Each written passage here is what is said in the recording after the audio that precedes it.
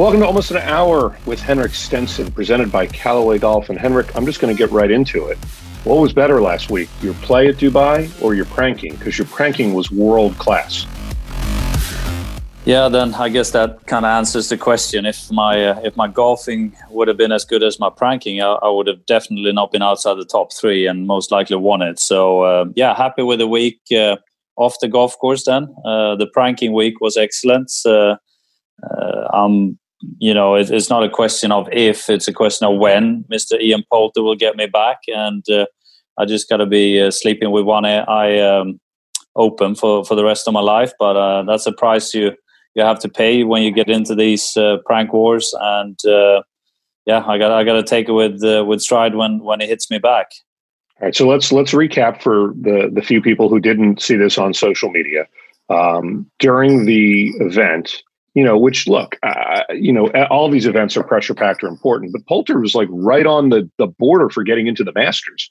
So there's probably a lot on his mind. He's probably a little high strung. He needed to get into that top 50 in the world, and he did, despite what you tried to do to distract him. Tell everyone what you did and kind of how you executed it. And then you can go to Henrik's social channels and watch the video for yourself. So give everyone a little bit of the background.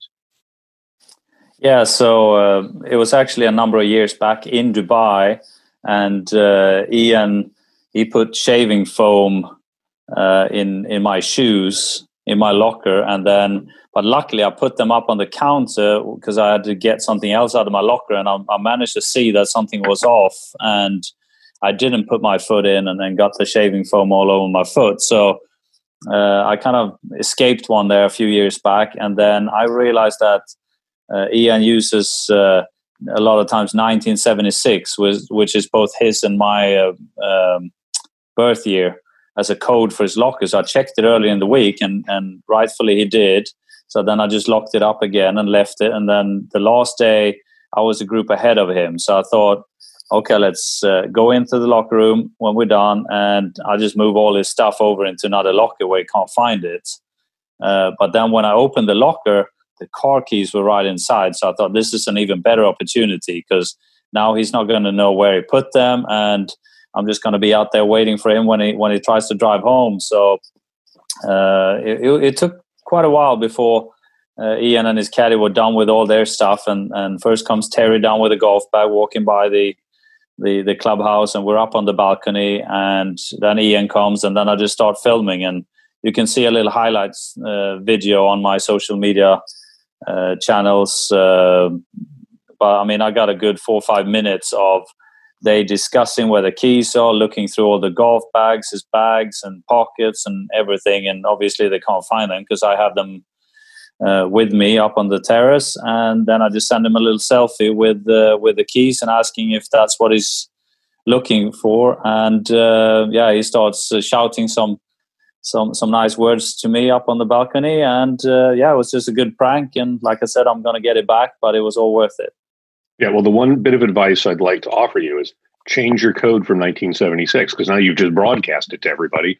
Everybody's going to know your locker code now. So now you got to come up with another one. But not everyone can get into the locker room. It's only Poulter and a few others, but I'll make sure. So what do you think he's going to, look, you guys are neighbors and you guys are Ryder Cup friends and teammates, and obviously have a good relationship. Well, I mean, at some point you will be again. You guys have a good relationship. Friends, true. You probably are not friends at this moment. What do you think he's going to do? Like, are you going to show, you're in Sweden right now. Are you going to show up, and is your house going to be like covered in shaving foam? What's he going to do? I don't know. I mean, I'm not even going to waste my time thinking about it. He's going to come up with something mean, and he's going to plan it, and he's going to wait for the right opportunity. And I just, like I said, if you enter the game, you just got to accept it, right? So something's going to be something's going to happen at some point, and I guess the world will see and know when it happens. So we'll wait and see. Well, Ian, if you're listening, and I'm sure you are, give me a call. I'll help you with this one. I think this could be kind of fun. At least I want to make sure we capture it, right? All right, let's get to golf. You're talking about a guy who You use 1976. I would use a different year. A guy who would use like 73 or 74 as his locker room code, Lee Westwood, winning the race to Dubai. Does that inspire you, seeing a 47-year-old do that? Yeah, absolutely. I mean, Lee and myself, and Ian and a few others, we're kind of out of the same generation there, even though Lee was out on tour and winning tournaments a few years before both me and Ian. He started off the season great with a win in Abu Dhabi, and then it's been a funky season, as we know, and he came in with a chance to win the race to Dubai for a third time over these last 20 years, and it just played out perfectly. He had a really solid week and finished in solo second, and they got the job done on the last week. So all credit to him. He's Europe's number one for a third time, and I think it's definitely inspiring to see a player of his age. It sounds like he's a lot older than me, but that we the old guys can still do it, and we had a nice celebration dinner in the Atlantis Sunday night, and I think Lee had a bit of a headache when he flew back to England on Monday. Yeah, I would hope so. I mean, if you're going to do that at age 47, you probably shouldn't go back on the plane feeling 100%. Let's get to the off season, because it's finally the off season. Golf normally doesn't have a very long one. What are you going to be working on this off season? I still think I need to mention Matt Fitzpatrick winning as well the DP World Tour Championship here for a second time as well in 4 years. So strong performance by Matt, and very well done to his win. Like I said, second time in 4 years. Yeah, it was a good. It's nice to have two of those matching kind of scepters. Those are that would be kind of fun to have two of them laying around the house. I don't know anyone else who has that problem. Oh, definitely is. Yeah. All right. Let's get to the off season. You mentioned many times on this podcast how the game is sort of evolving a little bit. We're not even going to mention who, but there's a certain guy down in Texas who's hitting the ball pretty long way, who's kind of reshaped himself. I don't know if you've heard about it. It's kind of been a story this year. What's your off-season goal? What are you going to be working on? What are the keys to returning to the form that we know that you aspire to have again? Yeah, so for me now, it's going to be a short turnaround. As you know, I didn't play a lot in the middle of the year, in the early part of the summer, but then it's been quite intense in the fall, and playing all the way into almost mid-December here. I'm just going to enjoy 3 weeks off here in Sweden now in the dark, wet, cold place as it is in the winter, and just keep up basically the physical side of my training, and then maybe a little bit on the golf side, some exercises I can do here and so on, but I'm not going to be hitting any balls or doing that. So when I come back to Florida in early January, I'll get a couple of weeks there to rev up the game, and then I'm starting up in the Middle East with those 3 tournaments as I've done all the previous seasons, and that will kind of be my startup. And I got stuff to work on for sure, but I'm feeling pretty good mentally in the sense that I know what I should work on now. I think it's a lot of this time in the fall here has been trying to pin out what is it that I need to do and in what order and so on. So at least I feel like I got better of a game plan now, and that's always inspiring going forward. And I think I got a bit upset with myself in Dubai as well. I had not the strongest of weekends, so I kind of fell backwards a few spots every day I played from the beginning, from the first round. So I was down in the gym working pretty hard on Sunday afternoon. Some of the other guys were having a beer up at the clubhouse, and when Lee and Matt were winning their trophies, I was down there biking and lifting weights. So I think that's, for me, it's always a good sign when I start getting annoyed with myself, because then I know I'll try even harder, and we'll get back into good form here at some point. Yeah, I take it as a good sign when you get annoyed with me too, because then I know you're going to deliver an even better podcast. So I was pretty excited about that. So you gave us kind of an early schedule peek with the 3 events in the Middle East. Then what are you going to do after that? Because this year, obviously, you took some time off and you were just about to get ramped up and playing when everything sort of shut down. Does that make you want to change your schedule and play a little bit more next year? Or are you just going to kind of go with the proven kind of formula that's worked for you? Yeah, I'm going to play a similar schedule there, probably between 22 and 25 tournaments. I think I haven't looked at the second part of the year yet, but the spring will be the same. I'm starting up on the European Tour, those 3 tournaments in the Middle East, and then I'll have a few weeks off. Family really wants to go skiing, and I enjoy a bit of time in the mountains. So straight back from there, we're going to go skiing for about a week, 10 days. And then again, some time at home in Florida before the Florida swing. So Bay Hill, Sawgrass, Honda maybe. And then I think it's match play and kind of the lead up to Augusta. So it's going to be very much a similar schedule up until the kind of end of May, I'd say, that I've had every other year. So I just fingers crossed that we somewhat getting back into the good old routines. Still a lot of question marks on the horizons for tournament bubbles and vaccines and travels and whatnot. But I hope at least that we start trending in the right direction here on the off course stuff. Other podcasts to analyze all of that stuff. The one thing I'm excited about for next year is hopefully, if everything goes according to plan, I'll get to see you play in person, because you typically avoid playing on the West Coast, which I take personally, but you're not going to avoid playing in the U.S. Open. So I'm going to get a chance to actually see you play golf in person.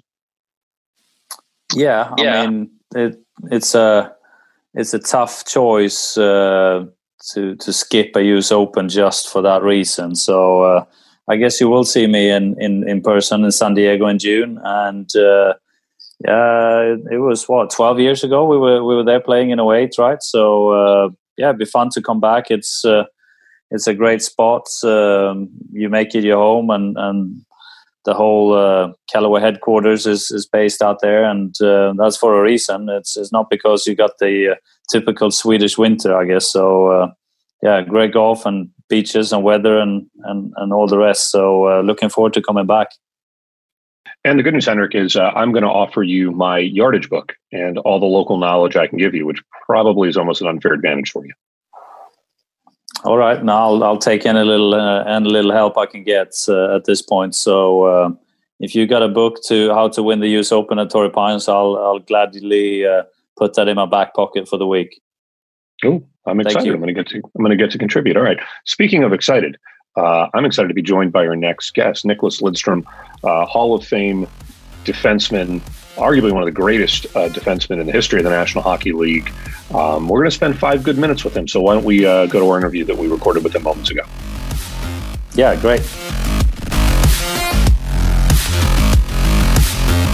All right, Henrik.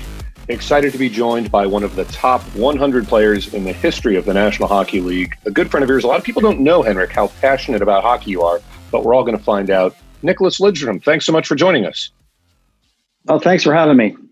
All right. So quick question is, Henrik, you got to tell us a little bit about your interest in hockey, because that's going to make this interview completely make sense.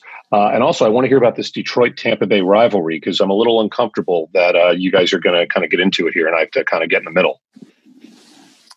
Yeah, well, to be perfectly honest, growing up in Sweden, I wasn't really that much into hockey at that point. So the interest really started about a lot later, and unfortunately, Nicklas had already retired when I really got into starting going to the NHL games, and I hooked up with a couple of the guys and a couple of the Swedes on the Tampa Bay Lightning team. So I've been watching a lot of hockey the last 5 to 7 years, I'd say, and played some golf with them. And I got to know Nicklas probably about 5-6 years ago through a common business venture and sponsor in Case Asset Management in Stockholm, and got to know each other. And we also have this junior golf tournament in Sweden, and Case is a is a partner there. So I got to spend some time with Nicklas. He's a great guy, and it's just fun to hear the other NHL players talk about him. You said one of the top 100 players. I don't think that does him justice in that sense. He's arguably the best defenseman in the history of the NHL, I'd say, and he's a very humble guy. So he's probably gonna say that he's only the second best or something. But fantastic NHL career. Anyone who follows hockey knows the resume, and very, very impressive and a nice guy. So I just thought we'll let Nicklas talk a little bit about his golf interest, because I don't really know how much golf he plays, and kind of after his hockey career, he can tell a little bit about what he does more on a day-to-day basis now as well. Yeah, so Nicklas, why don't you tell us about that? What? How much golf do you get to play? Have you ever wanted to check Henrik when you're on the golf course with him? Because a lot of people do. Well, I do play a round or two a week. Try to get 2 or 3 rounds in, but it's sometimes hard. But at least once a week I try to play, and I enjoy it a lot. It's a little different than hockey, where in hockey you can get your frustration out a lot more by hitting someone or taking a slap shot. But in golf, you got to stay balanced. You just got to stay in control, and strength usually doesn't help when you get frustrated. So I still enjoy the game. I enjoy it immensely. I watch a lot of the PGA events and even European tour as well. So I did watch this past weekend was Henrik was down in Dubai playing. All right, so I've got to ask you that we ask this to a lot of athletes. What's harder to hit? A puck that is traveling super, super fast with guys skating on you on ice, or like this little white ball that's on a tee perfectly still standing there waiting for you to hit it? Which one's tougher for you? It's still that little white ball that's just sitting there waiting for you to hit it, and it's still trying to hit it straight, and sometimes it curves and not the way you want it, and that's the frustrating part, because you got all the time in the world. There's no one checking it. There's no one coming to run you from behind. Just you and that ball, and you can just put all the focus on it. And you're still not able to hit it where you want. So I know it by now. I know it takes a lot of practice to hit it straight or curve the way you want it. So that's why it makes it so frustrating, because you have all the time and you're still not able to do it perfectly the way you want to do it. So sometimes you think about hockey, you think about all the checks and all the big hits, but when you're used to that, it doesn't really face you as much as the frustration of not hitting the golf ball straight. Did you play golf your whole life, and did you play as much when you're playing hockey? It's a busy season and so on, but when you had the opportunity out on the road and so on, I know the other guys they try to get a game in every now and again when it kind of works out on the road. So did you play with your teammates in Detroit during that time as well? Not as much during the season. I know some of the guys went. We were traveling to Arizona or California or whatnot, where the weather is nice in the wintertime. Some of the guys would play, but I didn't play a lot. I didn't play at all growing up. I picked it up a little bit when I was a pro, just to get that, what do you call in Sweden, the green cards, your certificate to play. But once I got that, I didn't play a whole lot until I retired, and then you're in your 40s, and it's a little harder to get to be a smooth hitter as the way you are. So it took me a while to kind of get the swing down and get I'm not trying to hit it as hard as a slap shot, instead just being smooth and nice the way you hit the ball. So that's been the hard part, just to be more relaxed when you're swinging the club. And then when you just manage to get that to perfection, Bryson DeChambeau comes in and changes everything. So now you need to go back and hit it like a slap shot again. I've seen some of the YouTube clips or highlights during his workouts, and look at it, he's trying to kill it, and it's still hitting it straight, and that's I guess that's the tough part for you guys, the way he hits the ball and the way he smacks it. Yeah, if anyone that hits it that distance, if you can keep it straight and keep it in play, it's obviously a huge advantage. So we talked about that before on this podcast, how that will potentially change the game going forward, and the player types and how they're going to practice to try and keep up with that. So it could definitely be game-changing material in the years to come here, and see more and more players trying to copy Bryson and some of the other long hitters. So we'll see where we kind of end up. But then we at least know a little bit more about your golfing kind of history, and when you really started playing more after you retired from hockey, and also the second part of the question, what do you fill your days with back in Sweden now? Well, right now I'm involved with this company, Case Asset Management. So I spend some of the days here in Stockholm. It's been hard now with the pandemic going on that you don't travel as much or spend much time in the office here. But I try to sit in on meetings, meet some of the analytics guys, and just trying to learn the business and understand the business. That's one part of it. When we first moved back to Sweden here, once I retired, I was the youth hockey coach with my kids and on their teams. So I've been helping out with them for 6 or 7 years, which has been a lot of fun as well. So I try to stay busy now when I'm done playing. 4 boys, right? Yeah, I got 4 boys. Yeah. All right, Nicklas, I've got to ask you. Yeah, for sure. I've got to ask you our final question, because everyone gets to do this, and you get a T-shirt, which I'm excited to be able to send your way soon. Maybe Henrik will deliver it. It's your turn to ask the Iceman. You can ask him anything. Please make it good. Oh boy, I got a few questions I like to ask, but sometimes I might have to do that on a later date. But I know you're called the Iceman, and I watched you play, and I've seen how cool you are. But you have to admit, sometimes you lose it. Maybe not when the cameras are on, when the cameras are rolling. But now, what do you do when you lose it? I like to break my stick over something. My hockey stick when I was playing. I didn't do it, but I would love to do that. Now, what do you do when you lose it, when no one's around at the range or whatnot? Well, I think I've lost it numerous times, both on and off the camera, and I guess I just took it a step further. I did what you actually wanted to do, so I just retire some of my golf clubs over my knee, and not that I want to encourage anyone to go in on YouTube, but if you do, you will find evidence on YouTube if you want to of the not so cool Iceman when he. Basically loses his shit, and I think you're totally right. I mean, other sports, and I've played football and some other sports as well. You can, when you get frustrated, you can run hard, you can tackle hard, you can try and make up for your mistake. But in golf, that's it's a different ball game, and I think for me the best. Obviously, the better the balance you're in mentally, you can let it go, and it doesn't build up. But every now and again, it certainly builds up. And I think when it gets to that point, knowing myself after all these years, I got to let that steam out. And it doesn't always happen in the prettiest way and in the way that you're proud of. But I know if I keep that within, I just keep on building and building. And if I like decide not to be getting angry, then like the whole caring part is just out of the window. So then I'm no good either. So like a quick pressure relief and get that out of the way, and hopefully you can finish off the round in good style with 13 clubs. But it's the trick is not to get there. But unfortunately, I do end up there, and I know a lot of other people playing golf would recognize themselves in that situation too. So being rested.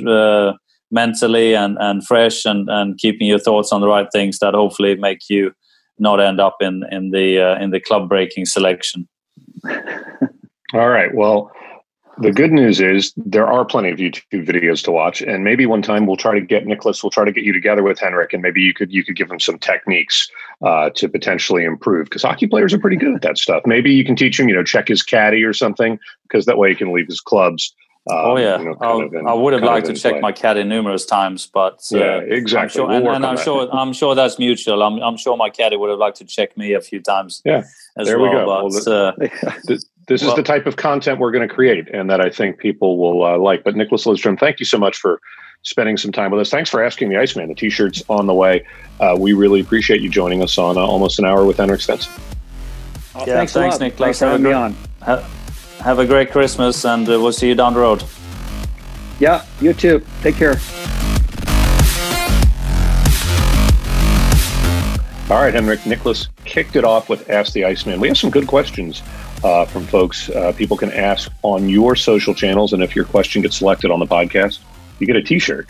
How often do you rock that T-shirt? Is that something like when you're in the gym in Dubai and you're angry at your play, do you just throw on your Ask the Iceman T-shirt? No, I just curled up in it when I really need a good nap. Okay, I don't know what that says. All right, our first question is from Tarantula, Kenneth Tarrant. What are the differences with Christmas in the USA and Sweden? There's a lot of holiday questions coming, Henrik. I'm just warning. Yeah, I think for me personally, I'd say the food being Swedish. The few times I go back for Christmas in Sweden, last time was 2013, and now we're here 2020. It's really to get the access to all the food and a lot of shows and programs on television as well that you grew up with, and there's some tradition in that. I guess everyone have the different Christmas traditions and when you eat and when you watch TV and Santa Claus coming around and all the rest of it. So going into those things a little bit, in Sweden, the kids open the presents on the evening of the 24th. So it's really, yeah. So it's more kind of custom that you have a neighbor or some family members or someone, they dress up like Santa, and then they come over, knock on the door, and the little kids get scared, and then Santa sits down on the old chair and hands out the presents to the kids. So it's a bit of a different setup, and I've looked into this at times, and there's certainly quite a few countries in the world that have the 24th, but then I guess the England and the US and a lot of others have on the morning of the 25th. So I guess that just tells me it must be the laziness of not having to dress up like Santa and hand deliver the presents. You just say that Santa delivered them overnight, and you don't have to deal with that crap. So it's like it's a different setup, I think. But no, I enjoy it, and I think 90% of the enjoyment over Christmas is just seeing how happy the kids are and how excited the kids are when Santa comes around and they get to open their presents. I mean, that's really Christmas for me. And then just relax, enjoy with the family, have the food, watch a couple of programs on TV, and put another log on the fire. So it's all good. I'm going to enjoy it, and it doesn't happen that often. So it's just one of those things that's great to do. All right. So 2 thoughts before we get to it. One, let's hope Poulter doesn't show up at your house, because if he does, he's going to definitely do something that's going to ruin Christmas for you. And 2, I think the thing that's interesting to me about that is, you can probably get the food in the US, right? I mean, you could probably do the food the same way, can't you? Yeah, most of it, absolutely. But it's still small differences. It's okay. That's what I'm trying to figure out. I'm trying to educate people here. Yeah, but there's I'm not particular into the kind of pickled herring and a lot of those things, and a lot of sauces that goes with the different dishes and so on. And yeah, you can make most of it, especially if you know what you're doing in the kitchen, which I don't. Then you can certainly make a lot of it. But it's also the effort. It's easy when you got friends and family around. Then you can do it. Even though this year now with the COVID-19 situation, it's only going to be very limited and small gatherings for everyone. So it's going to be a different Christmas, but we'll make the most out of it, and like I say, enjoy the family time with the closest. All right, this one's probably a moot point, but I'll ask it anyway. John in Eden wants to know who's up first in the Stenson house on Christmas morning, but you guys do it the night before, so that really doesn't matter. But who's up first? No. Normally, it would probably be my wife. It would be Emma. Okay. And then I'll be second up, and the kids, Alice would be first up among the kids, and then the 2 older ones, they can sleep as long as they can. Yeah, it's exciting, isn't it? All right, our next question is from Padraig McLaughlin. Has Santa got the kids presents yet, and are there any golf-related gifts? I would hope you're not getting your kids like golf clubs for Christmas. No, I did a little bit of cheeky Christmas shopping in Dubai because I asked my friends. Because you forgot until then? No, at the Callaway, the Callaway reps, and I had a shaft that I knew would fit my dad, and then I managed to get a Maverick driver head. So there will be a golf-related gift.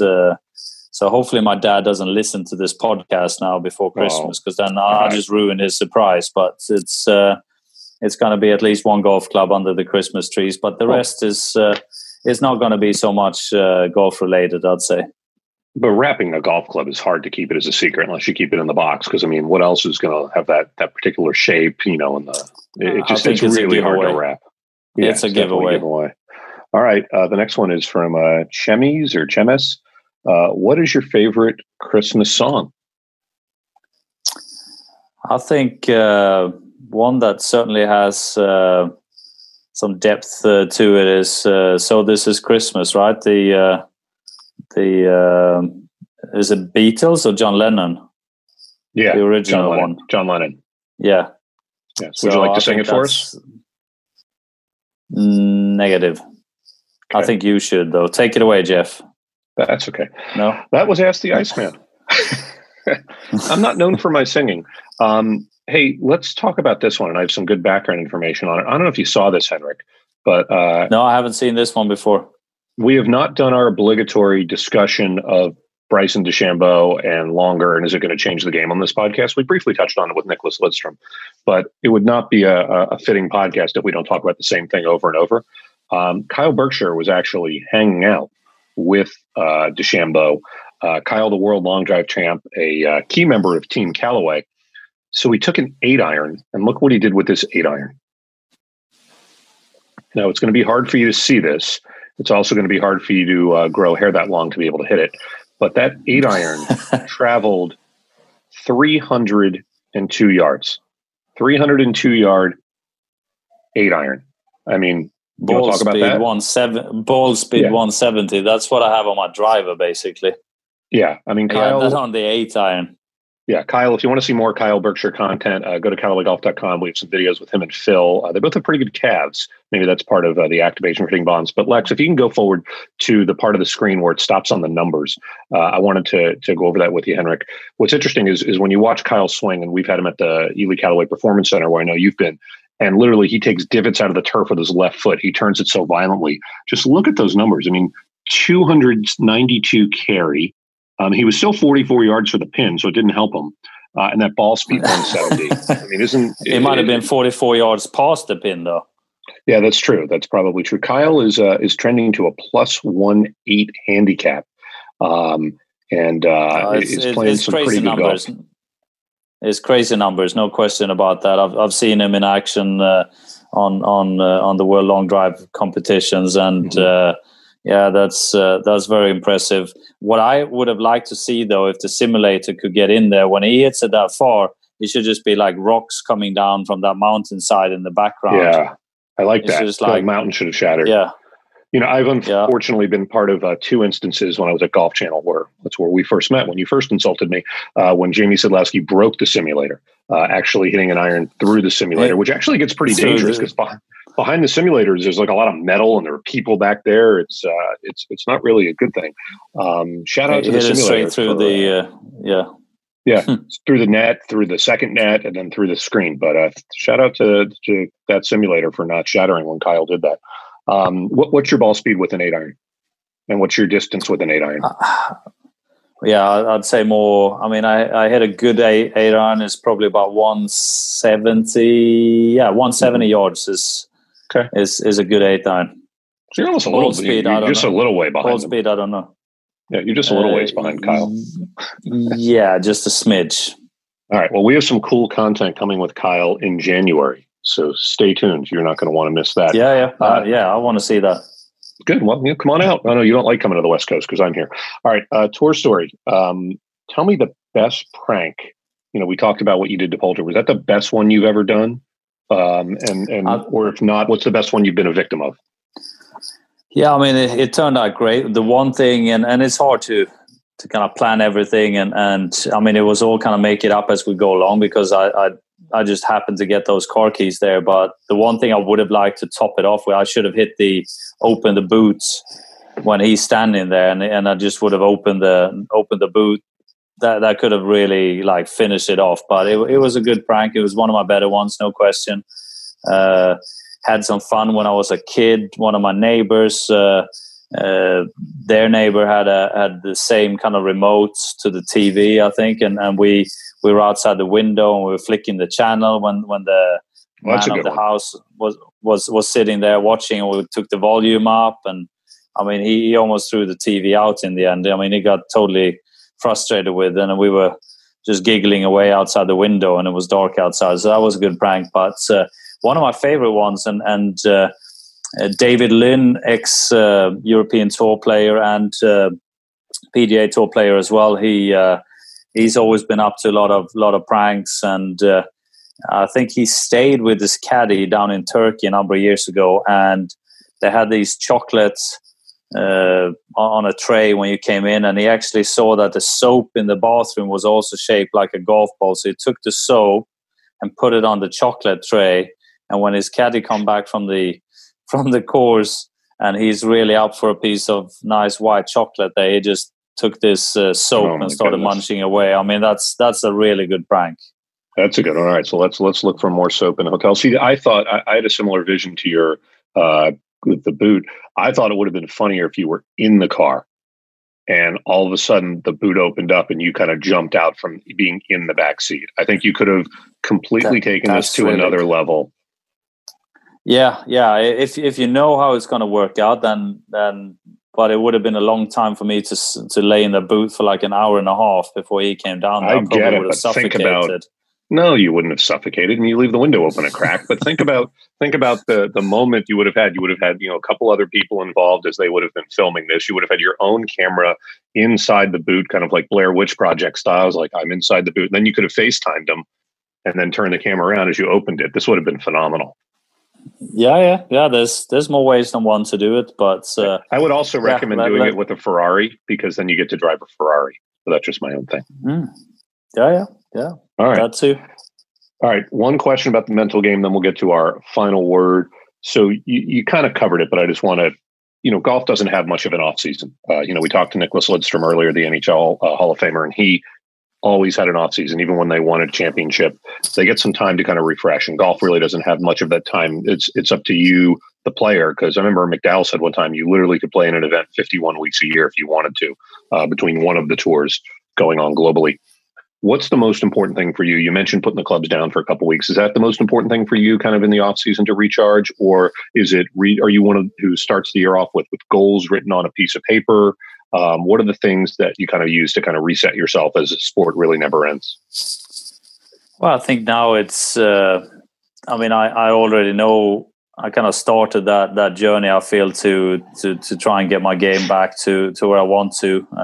Not that I haven't tried, but it hasn't worked so far, so I need to do it slightly different and work even harder at it, because it's not been great and pretty this fall, that's for sure, since I kind of came back, and I need to up my game, no question, if I want to compete with these guys, and I still feel like I can and I want to. So I think my off season here, even though I want to switch off, I'm not going to be completely switched off. The wheels have already started turning, and there's some things in motion already. So a couple of weeks to kind of relax and enjoy, but still keep both mentally keep some things in the loop and also physically, because it's really never ending here. It is one season going into the next and so on, and I kind of had my off season in the summer here with the COVID situation and everything, so I got time to be at home and chill out a little bit more than we normally do. So it's more of a quick turnaround here, and then we should be ready to go in mid-January when we start up again. Oh, good. Well, we can't all wait to see you out there and to wish you the best. One of the other benefits of this year and the COVID and all the time off is we got to spend a bunch of almost an hours with you. You still haven't given me a full hour doing these podcasts, but this is going to be our last show for the year, and we're going to take a little break after the start of the year and let you really concentrate on getting back into the form that you want, because I feel like I've been a distraction to your golf game Just so you know, you've also been a distraction to my golf game. I didn't perform as well as I'd like to recently because I spend all my time trying to be a better podcast co-host with you. Now you've shut off your video because I'm assuming you're getting very emotional at this moment. Yeah, I just wanted to say, I didn't want you to see me teary up, and I mean, I can't see any other reason to why I haven't played the way I'd hoped in these last 9 months here or 6 months, other than spending that time with you. So thank you very much for destroying my career, my golf game, probably my Christmas as well. I mean, what else can we add to that list? But on a serious note, no, I think it's been great to get this out there, get to answer questions from the fans, debate and discuss some of these weekly or bi-weekly topics, and what else that's been going on. So let's give it a little break, and thank you so much for helping me do this. It's been great. Lex, that's been on the background here, coordinating it and putting it all together. Thanks to you as well. The listeners haven't got to hear too much from you, but she's in the background and making sure this has worked out. So big thanks to everyone involved, and we'll see you down the road somewhere. And if not, that's Torrey Pines in June. Yeah, absolutely. And if anyone has any other questions, if we didn't get to your Ask the Icemans, just call Henrik at 1-407. No, I wouldn't do that to you. But no, special thanks to Lex for being in the background producing this. Certainly not easy to wrangle the two of us, get our schedules. I mean, you're in multiple countries. I have a 19-year-old cat that needs to be, yeah, I know. And I have this 19-year-old cat that needs to be fed. So it's not easy to do this. But I appreciate you giving as much time as you did to the podcast. I think that it's really awesome that an athlete who honestly doesn't have any reason to do this open themselves up to the fans and let them know kind of what's going on. And look, we're going to do some more great content. We're going to immediately call Poulter and work on a prank series, because I think that would be pretty amazing to be able to kind of film that. And I look forward to seeing you early in the new year. Yeah, absolutely. And big thanks to everyone that's been listening and sending questions in and everything else. So Merry Christmas to everyone and a Happy New Year, and I think we can all look forward to hopefully a better 2021.